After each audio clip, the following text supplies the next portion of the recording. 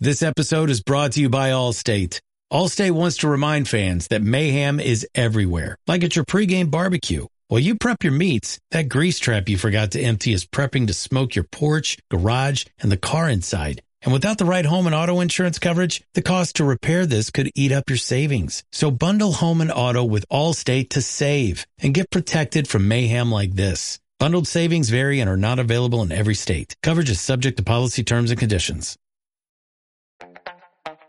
This episode is brought to you by Skinny Pop Popcorn. Perfectly popped, endlessly delicious. Oh, so light and crunchy. Skinny Pop Original Popcorn is the snack you've been searching for. Made with just 3 simple ingredients: popcorn kernels, sunflower oil, and salt. Snacking never felt or tasted so good. Perfectly popped, endlessly delicious. Give yourself permission to snack and pick up Skinny Pop Original Popcorn today. This is December 28th, and this is the Bruins Beat on CLNS Media.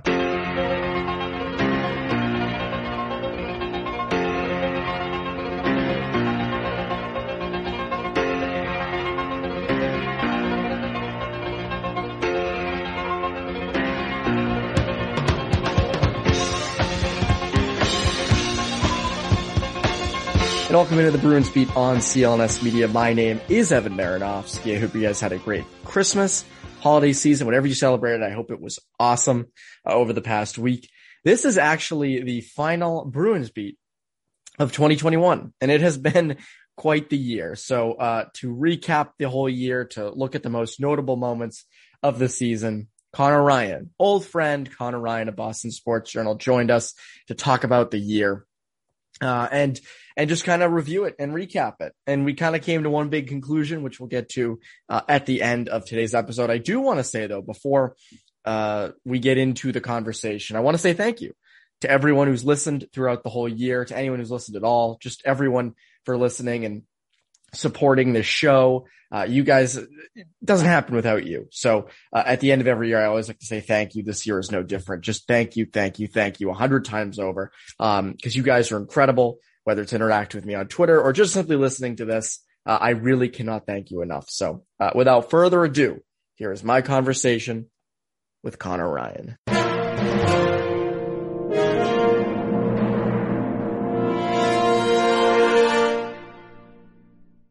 And we're here with Connor Ryan. Connor, what is up? Evan, doing well. How you doing?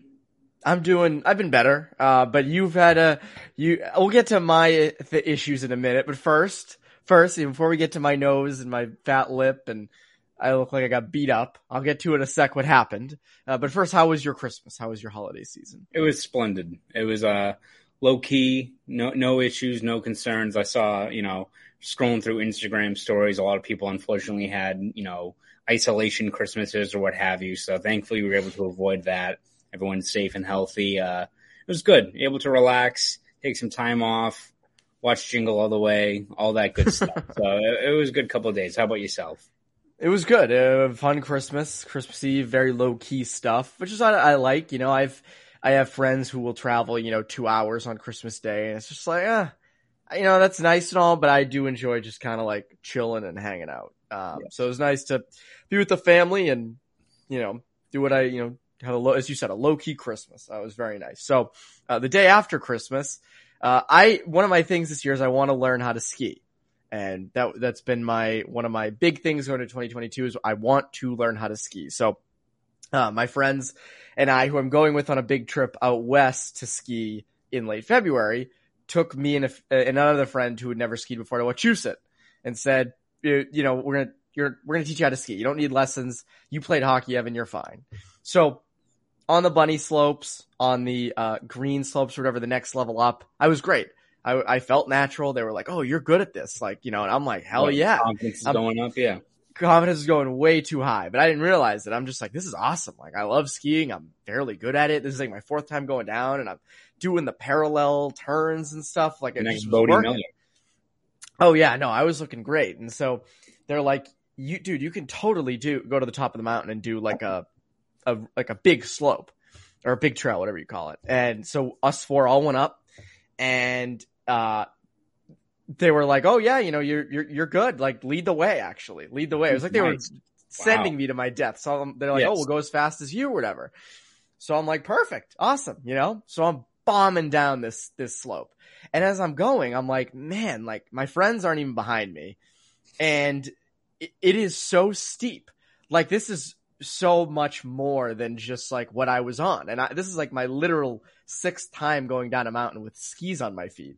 So I'm like, wow, this is like really steep. And so even at one point I stopped at this little area where you could stop. And I was like, maybe I should like wait for my friends. I was like, nah, I'm going to keep going. I'm going to bomb down this thing. So I'm bombing down and I'm on this really steep hill and I start to lose control. And all of a sudden I fall forward and smash my face into the ice.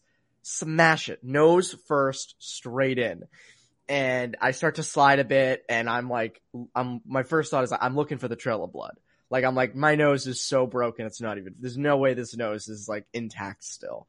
And a ski flew off and, it was just, and this guy came by and the ski patrol came and they're like, you all right? And I was like, yeah, I think I'm good. I was kind of a little dazed. But I'm thinking to myself like this, and my lip was bleeding because I'd cut it. So the moral of the story was I went way too fast, way too quickly. I had to humiliatingly walk down the rest of the slope with another friend. But yeah, it was a crazy day. You, though? Yeah, they did. So one of them caught up to me and was dying laughing. And then like got closer and was like, wow, you actually got injured. And I was like, yes, I did. And we were waiting for my other friends to come down. And they were like, yeah, this is way tougher than we thought. Shouldn't have brought you here. Shouldn't have brought even ourselves here. But the thing was, it was ice. And I realized that's why people don't love skiing out east is because it's all ice. And with the ice storm that happened on Christmas Eve, I was sliding on ice. Like if I fell and hit my nose and my face on like regular snow, this wouldn't have happened. Yeah, it'd be nothing.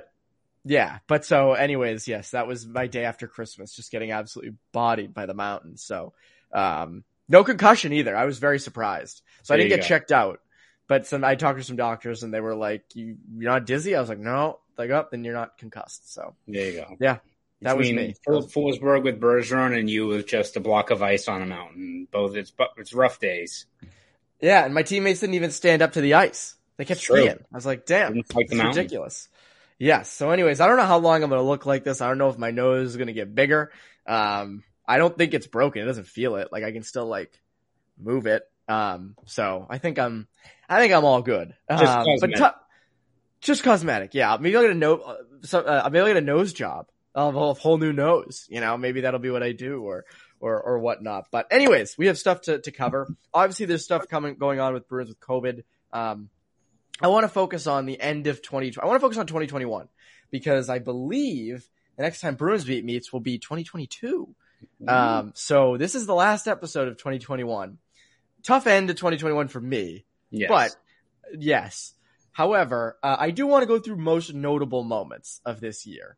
And it's tough because we've been through so much. This was kind of like 2020 in the sense that it felt like it was going forever and there was so much happening at all times. But there were notable moments this year. Some of these are very fun. Some of these are not so fun. I think you'll be able to tell what the fun and unfun ones are and aren't.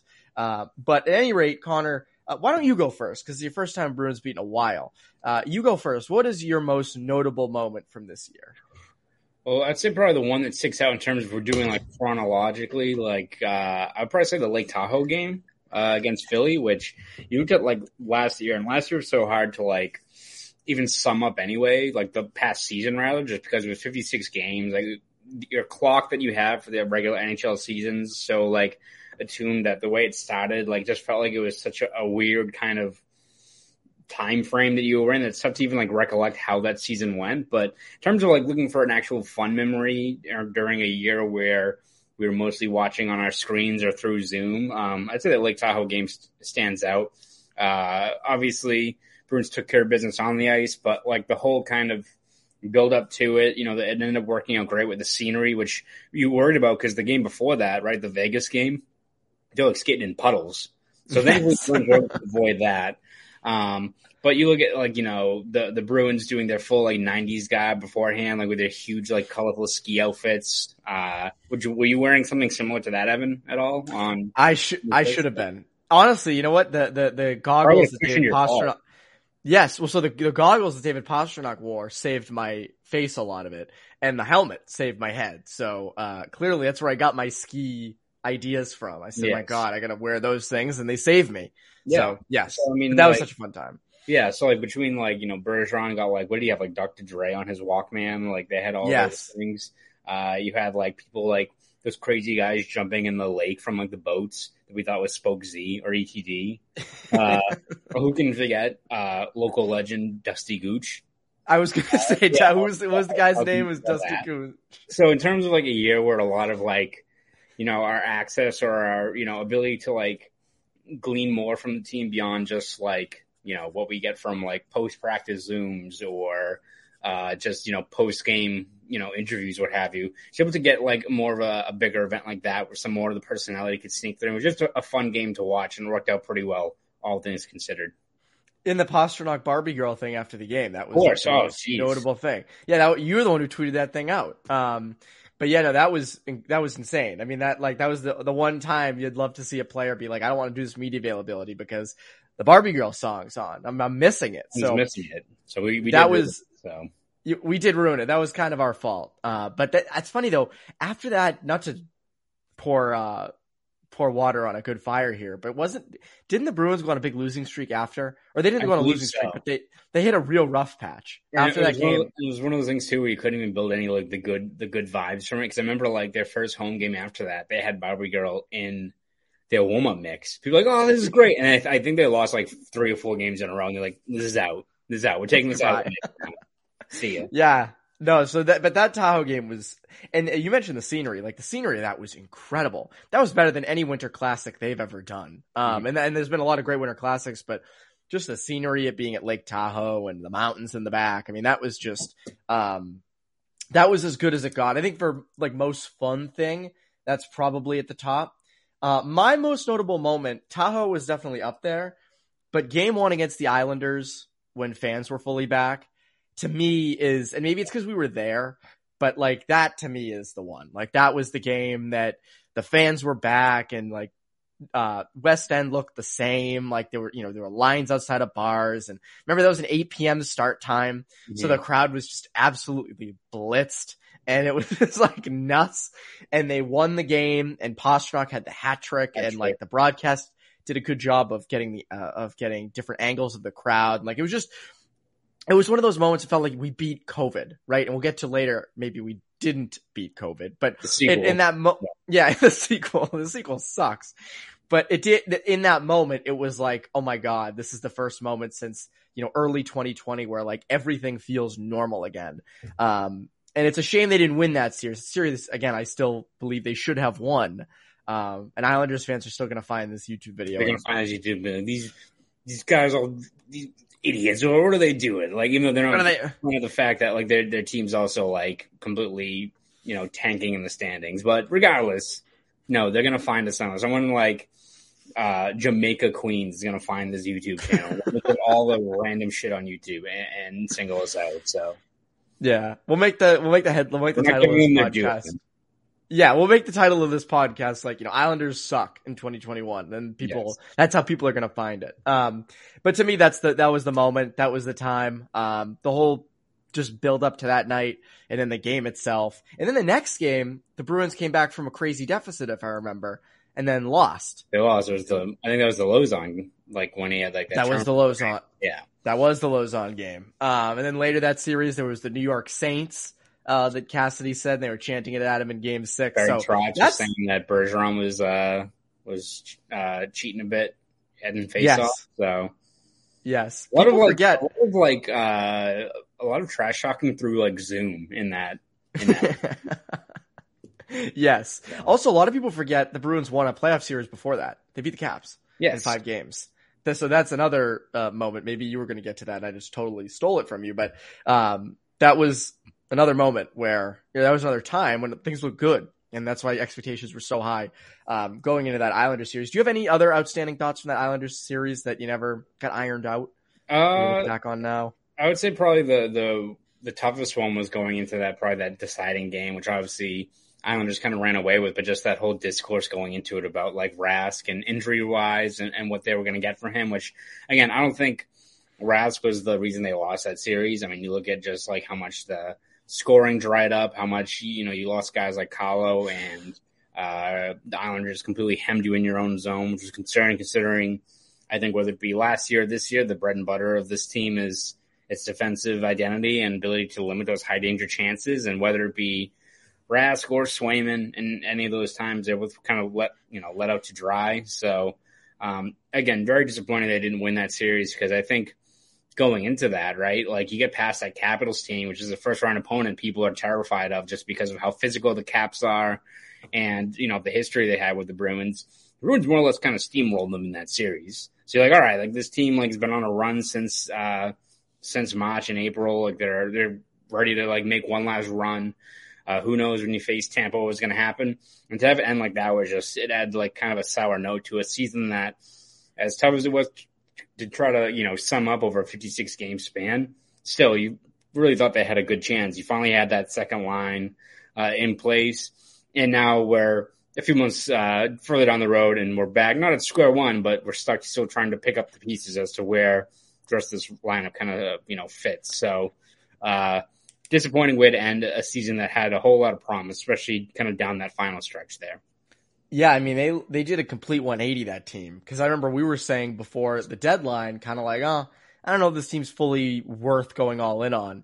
And they kind of did. And we'll get to some of the things they did and being most notable moments of the year. And they went on a run to end the year. They look great against Caps. Again, final regular season record of 2021 for the Bruins, when you combine last year's full season, because that was only in 2021, and this season, 47, 26, and 9. So not bad. I mean, that's fine. They're 14, 10, and 2 right now. Yeah. That's not great. But I mean, last season's record was not too bad. Add it with this year's, not a horrible year. I mean, nothing that we're going to like remember forever. I don't think 2021 is going to be up there with like, 2011, 13, and 19, but it's not terrible, right? It wasn't the worst. But pretty safe bet that the Bruins will probably try to, get a little bit better in 2022. But when we're talking good bets, we always talk about our friends over at BetOnline. They have you covered this holiday season with more props, odds, and lines than ever before, as football continues to march through the College Bowl season and the pro football playoffs. BetOnline remains your number one spot for all the sports action this season. Head on over to the website or use your mobile device to sign up today and receive your 50% welcome bonus. Just use our promo code CLNS50 to receive your bonus from basketball, football, NHL, boxing, and UFC right to your favorite Vegas casino games. Don't wait to take advantage of all the amazing offers online for the 2021 season. BetOnline is the fastest and easiest way to bet on all your favorite sports. So don't wait to take advantage of all the new amazing offers available. Again, promo code CLNS50. BetOnline, where the game starts. Okay, so I will let you take the next notable moment of the year. Yeah, I would probably say you kind of alluded to it, but the Taylor Hall trade. You're looking at where this team was, and as you said, I think we had that conversation of, is this team, I don't think we were having the discussions we've had, through commenters this year. It's like, are we going to just blow it up? Like, is this the end of it? Like, but I still felt like it was a team where it's like, all right, maybe they just write it out and see what happens. You looked at last year and how the whole kind of mantra was, still contend, but also kind of embrace a bit of a youth movement where you've losing guys like Chara and Krug. You're like, all right, is this a team where we just, maybe not a bridge year, but we still try to contend, but we have the pieces we have and see where it kind of falls? No. Then I think, you get to a stretch there where, I mean, they had a whole bunch of defensemen injured, but they got lit up by Washington in that game where, like, poor Dan Vladar got, like, left out to dry, right? Where they scored, like, 8 goals. It was immediately. Yeah, immediately, like, legitimately, like, 40 minutes after that game, they trade for Mike Riley. And like, oh, okay. And then I think it's, what was it, like 1 a.m., 2 a.m.? It was around, like, I think it was 12:30 or 1. Yeah, they pull off the trade for Taylor Hall, which, like, I think, regardless of, we can look at, obviously, we know how good Taylor Hall was last year. It was with David Krejci. This year, it's a bit more of a muted production from him in terms of what you got. And again, there's still plenty of time for him to figure it out, whether that's, switching around the line mates or, adding a guy that drives the play out of him. But all things considered, even if like he was the player he is now back during that short stretch last year, there's still that excitement, I think, that comes with acquiring a marquee guy, like even like Rick Nash or what have you like that. I think for a fan base, when not only is it exciting just to, go through the scenarios of what happens when you add a guy of that caliber to your lineup, but I think it's also usually a way to energize a fan base before the playoffs, where it's like, all right, they seem to think they have the means and the personnel in place to go for it. So they hope this guy puts them over the top. So I think you look at last year in terms of stuff that really energized the fan base, and obviously was exactly what they needed for last year in terms of getting that second line going. I think that Taylor Hall trade's right up there, and especially look at the return, right? Like even if people are not thrilled with Hall this year, you still got him for Anders Bjork and a second round pick. And you also had Curtis Lazar, who's been a solid piece in that bottom six. So regardless of how Hall's kind of tenure, goes on here with the Bruins, still it's a great trade. One you make 100 times over. Oh yeah, no, I'm just looking, I went back and looked. Elliot Friedman tweeted Taylor Hall to Boston at 11:55. Wow. So I guess maybe it's because we were up working till like 1 or 2. That was why we kind of thought about that, but it felt later. And I remember because Bucci Gross tweeted a picture of Boston, I believe, and with the eyes, and everybody was like, oh, that's Taylor Hall. I was just listening to Augustana, but apparently maybe that was it. But no, that was a very exciting time, I think, for Bruins fans. And I mean, the Bruins hadn't had a big splash like that again. Rick Nash kind of, and they love doing these trades at weird hours, because wasn't the Rick Nash deal done very early in the morning? That was when I definitely woke up to the news, where I looked in, there was like 85 notifications. I was like, shit. That was early, because I remember waking up to it as well, being like, oh wow, the Bruins went and got Rick Nash. But yeah, the Taylor Hall trade, I will definitely put near the top of most notable moments of the year. Another thing I would put at the top, the Linus Ullmark signing. And here's why I would do it. Now you think, well, it's a goalie contract, not one of the biggest in the league or anything. But when you look at the term and the money, that's starting goaltender money. And the salary cap is not expanding. It was not expanding at the moment. And so the thought was, this is Rask's replacement. They're going to run with Ullmark and Swayman. And what's the deal for Swayman? And is Rask done? And that kind of made us all think, well, Tuukka Rask must be done, right? Like if Ullmark is signing to this money, Rask is probably gone. Just like the depth signings that the Bruins made everybody think, well, David Krejci's got to be gone. So the Ullmark signing was interesting because of what it meant. And then Rask comes out a few weeks later, or this was like maybe a month and a half later, to Greg Hill and says, no, I expect to play this year. I'll be watching, and I'm ready to get right back in, and for not a lot of money. And everybody was like, wait a second, Rask ain't done.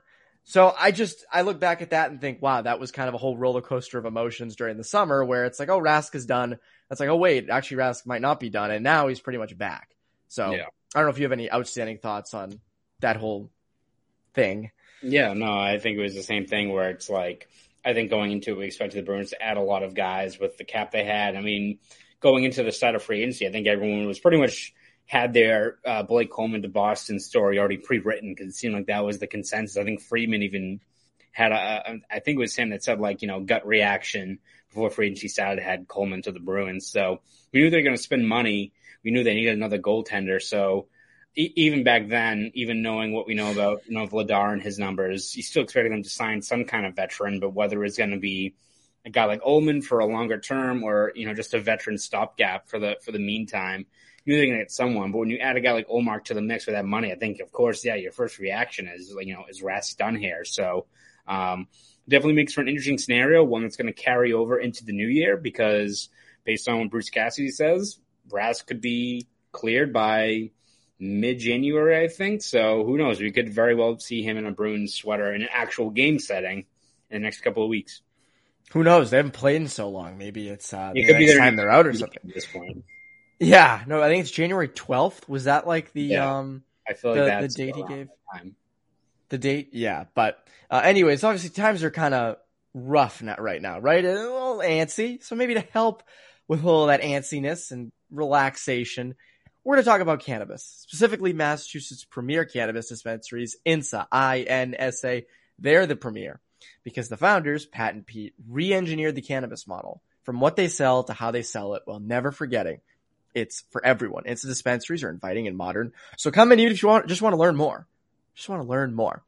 Staff are authorities on the science who answer every questions from differences between flowers and concentrates to offerings for insomnia and anxiety, or just want to hang out with some friends. Do what you want. Places, it's free country. Do what you want in there. But INSA has a world-class head chef too, and only hires the most respected growers who perfected their craft when it wasn't so legit. One last thing. The INSA founders aren't just some bros from Silicon Valley, but they're lifelong pals from beautiful, amazing, legendary Springfield, Massachusetts. So there's another local team to root for, and that is INSA. In Salem, East Hampton, Boston Delivery, and 2 Springfield locations, including just off I-91 beside the MGM Casino. Mention we said to stop by for a sweet t-shirt for only a penny. Again, say that Evan sent you, Connor sent you, Bruins Beat sent you, whatever you want to say. Give them a penny. You get a cool-ass t-shirt. Or go to INSA.com or call 877-500-INSA. Again, 877-500-INSA. I say this every time. The shirts are sick. I wear them all the time. They were nice enough to send me some, and boy, are they cool. And my friends like them too. I've turned my friends onto it. Some people have reached out to me saying they have gone in and they've loved it, and the shirts are cool. So it's been, honestly, INSA's been great. They're our friends. Make sure to go support them, especially during these times. Okay, so I think we've done 2 moments each. I think you are up next for a notable moment of the year. Yeah, I would have to say it's got to be David Krejci going back to the Czech Republic. I mean, I was waiting for that to come up. Yeah, even when, you look at the moves the Bruins made in free agency and adding guys and the cap space, there still seemed like that, holding out hope that, all right, maybe he's signing for a league minimum deal. Maybe there's another shoe that hasn't dropped yet, because you still didn't have a set solution. Like, all right, Charlie Coyle is going to come back from surgery and should be a better player than he was last year, which granted he has been this year. He has been much better than what you saw in 2020-21. But when Krejci leaves and you don't have like a set top 6 bona fide solution there, it's not only impacted this team greatly in terms of you've got this major vacancy and the potential this team's been, stunted, right? Like whether it be Charlie Coyle is probably still best utilized in that third line, especially if he's driving, play with guys like Howla or Foligno or what have you, or on that second line where, whether it's Craig Smith or especially Taylor Hall, where they don't have a guy like Krejci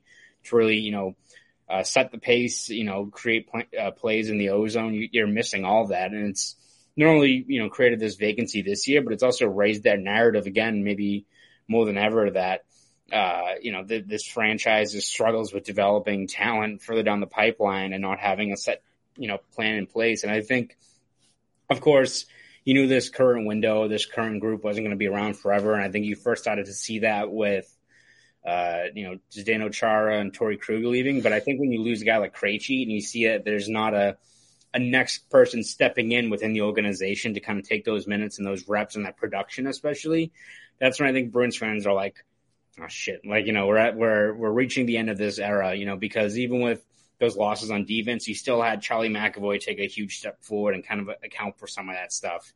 You're not getting that with the Bruins right now in terms of, play down the middle beyond Bergeron. And again, I think Cole's been very good this year, but you're still rather have him probably at the 3C and have a legit guy there, especially a guy like Krejci. So not only has it impacted the Bruins this year, but it raises questions for the years ahead in terms of finding that next guy, which the Bruins right now at least don't seem like they have. Yeah, I think what 2021 will mostly be remembered for with the Bruins, I think the moment we'll remember is Krejci leaving. I think that's the most notable, we'll look back at 2021. Oh yeah, that's the year David Krejci left. So I think that's probably going to be overall the most notable. As you said, exposed a lot of things we knew were wrong with the organization in terms of player development, but maybe hadn't shown themselves yet. We get to see it rather than just that's going to be really bad when David Krejci leaves. Now it's now we're seeing it. And I think another example of the player development system failing is Jake DeBrusk requesting a trade. Jake DeBrusk requested a trade in late November. He's been in the lineup pretty much ever since. Obviously now with the holiday roster freeze and COVID, he hasn't even had a chance to be traded. Obviously a lot of teams inquired about him. But still to have a first round pick from 2015, the most successful of the 3 that the Bruins picked up, request a trade out. It's hard to tell where he's going to end up going. I mean, he's definitely going to be traded. They're not going to be like, no, we're keeping you. You're not going anywhere. But he is up for a new deal at the end of the year. So, I mean, honestly, might as well. I can't see a situation in which he's re-signed at all. And we were saying that before he requested a trade. So that was pretty notable. And then also you add on the fact that Zach Senyshyn has also requested a trade in 2021. And I saw someone tweet like, it's almost like Zach Senyshyn was like, oh wait, I can request a trade out of here. Oh, you can do that? I didn't go through the options on like create a player in NHL. I didn't realize I could do that. Huh. I can't believe it. So that was also a big thing. Those two right there, again, exposing the bad player development system. I mean, that was even evident in the Islanders series when Matt Barzal is skating circles around you. And obviously we've done this a million times, but Anthony Beauvillier. Anthony Beauvillier and the depth that they have and the young core that they seem to have with Pelech on the back end and obviously Barzal up front, just the whole crew they got, makes you think. So, to me, the DeBrusk trade request and Senyshyn to a smaller extent would be notable moments from this year. I don't know if those are going to be like, things that we'll always remember, but I think they were, whenever there's a change at the top here with the Bruins, I think DeBrusk requesting a trade will be something we go back to and kind of point at. It's like, okay, that's a clear example of when things clearly were not working up top. Mm-hmm. So, interested if you have any more things from this year that were notable. Yeah, I'd say probably just my final one. I guess it's more of a wider scope of just this late December COVID resurgence, which has thrown everything out of whack. Obviously, the Bruins have now had 6 straight games postponed. You could make the argument that all things considered, the Bruins are making out of it better than most teams. I mean, a lot of teams are starting on Tuesday with like multiple guys still on the shelf. So, I mean, who knows? Every new day brings the potential of 3 or 4 other Bruins landing on the list. But the fact that you only played pretty much one game extremely shorthanded helps you out quite a bit. You're going to have Bergeron and Marchand and Craig Smith and Swayman and all these other guys, Taylor Hall, all back in short order. Taylor Hall and Curtis Lazar tested out of protocols, which is great news. And Brendan Carlo, I think Bruce Cassidy mentioned, should be back by midweek. So maybe he's going to test out of it as well. So you could very well only have, one game on your docket where you were pretty much walking into an L, right? So, and unfortunately, that's probably not the case for a few other teams. You look at like Dallas, Vegas, Pittsburgh, all these other teams are getting rocked right now. And for the NHL, it seems like the show must go on. So they're going to be walking into tough matchups. So, which you look maybe specifically at Pittsburgh, it's a good situation for the Bruins where you're fighting for wildcard positioning with them. So if they're playing 3 or 4 games over the stretch and they're missing so many guys, it's not working out that well. So all things considered, the Bruins seem like they've dodged a bullet, I guess, in terms of, not playing these many games. But you look at just this resurgence and the narratives with it in terms of whether the NHL needs to augment their testing with the NFL and the NBA are doing, or look at the impact of the Olympics where players aren't going to be going to that. I mean, this is going to be something that it seems like the NHL is just like, going full steam ahead and being like, yeah, we'll just see what happens, as opposed to like, the NBA, at least, I mean, they kind of kept the show going as well, but also like during this stretch, they've been like frantically like looking at changing their protocols and how can we best tackle this? Cause we're not, the train's on the tracks. We're not stopping it, but we have to, improv on the fly and see how best to do it. The NHL is like, we'll just take a few days off. Oh, let's start back up. Everyone's still popping positive tests. Oh, okay. Like, all right. There's going to have to actually be some actual, changes to the protocols in place to, keep the season going as is. Cause right now you're still getting cases, whether it's more games getting shut down or how you juggle the quarantine restrictions up in Canada, which seems like it's probably the main reason why the Bruins aren't playing on Wednesday against Ottawa, is because of that hassle with the travel across the border. If you had a positive test, the quarantine restrictions in the country, if you're stuck up there. So a lot to sort out. It was something that, again, I don't think either of us enjoy talking about. As you said, I think after that Bruins-Islanders game in May, we thought we had got past the worst of it by this point. And I wouldn't say we're back at square one. We're in a much better spot than we were just a year ago. But still, it's very frustrating that it's still something that's clearly, at the root of most of the NHL's problems in terms of getting the season going smoothly, which has been anything but the case over the last 2 weeks. Yeah, and then another thing on top of that is no Olympics. The Olympics Yes. are kaputs for the NHL players. A lot of guys speaking out that they're mad about it, Brad Marchand in particular. So that's another aspect to the COVID thing that is unfortunate. Another thing I've written down, this is very minor. Nick Ritchie. Nick Ritchie wasn't too bad. Nick Ritchie was the 7th player last year. So starting out the year, he was one of their leading scorers. I'm looking at his game logs right now. He had 7 points in February and 7 in March. So 7 in January and 7 in March. No, my God. Maybe I do have a concussion. 7 in January, 7 in February, points wise. Not too bad. Back then, that was not bad. So Nick Ritchie was the guy who was a surprising kind of player for them. Obviously, you kind of touched on it. McAvoy emerging as a top of the line defenseman in the NHL. That was another huge one. So, yeah, I mean, it was fine year. Nothing, crazy. We're not going to remember 2021, as I said, within, the other big years, but it was what it was. Yeah. That's that. We kind of reviewed the whole year. What it was. Hopefully 2022 is better in every aspect for everyone involved. Anyways, what can the people look forward to over at BSJ before you head out? Yeah, obviously this week is not going to have a lot of game recaps, what have you. It's going to be a lot of days over Warrior, which Bruce Cassidy mentioned on Tuesday. They're viewing it as more of a new training camp, so to speak. So they're still going to have a lot of stuff to work on, obviously, whether it be fixing some of the flaws that have hurt them over the first 2 months of the season, or looking at, how to best get the conditioning up over this stretch where, you're going to be playing 56 games in the span of less than 4 months. So you have to brace yourself for that as well. So we'll have all those breakdowns to what the Bruins are focusing on over this week over at BSJ. So subscribe over at bostonsportsjournal.com. You want to follow me on Twitter? You can do that at ConnorRyan_93. Go do all that. For CLNS Media, I'm Evan Marinovsky. You Bruins Beat listeners have a great rest of your week and an awesome, happy New Year.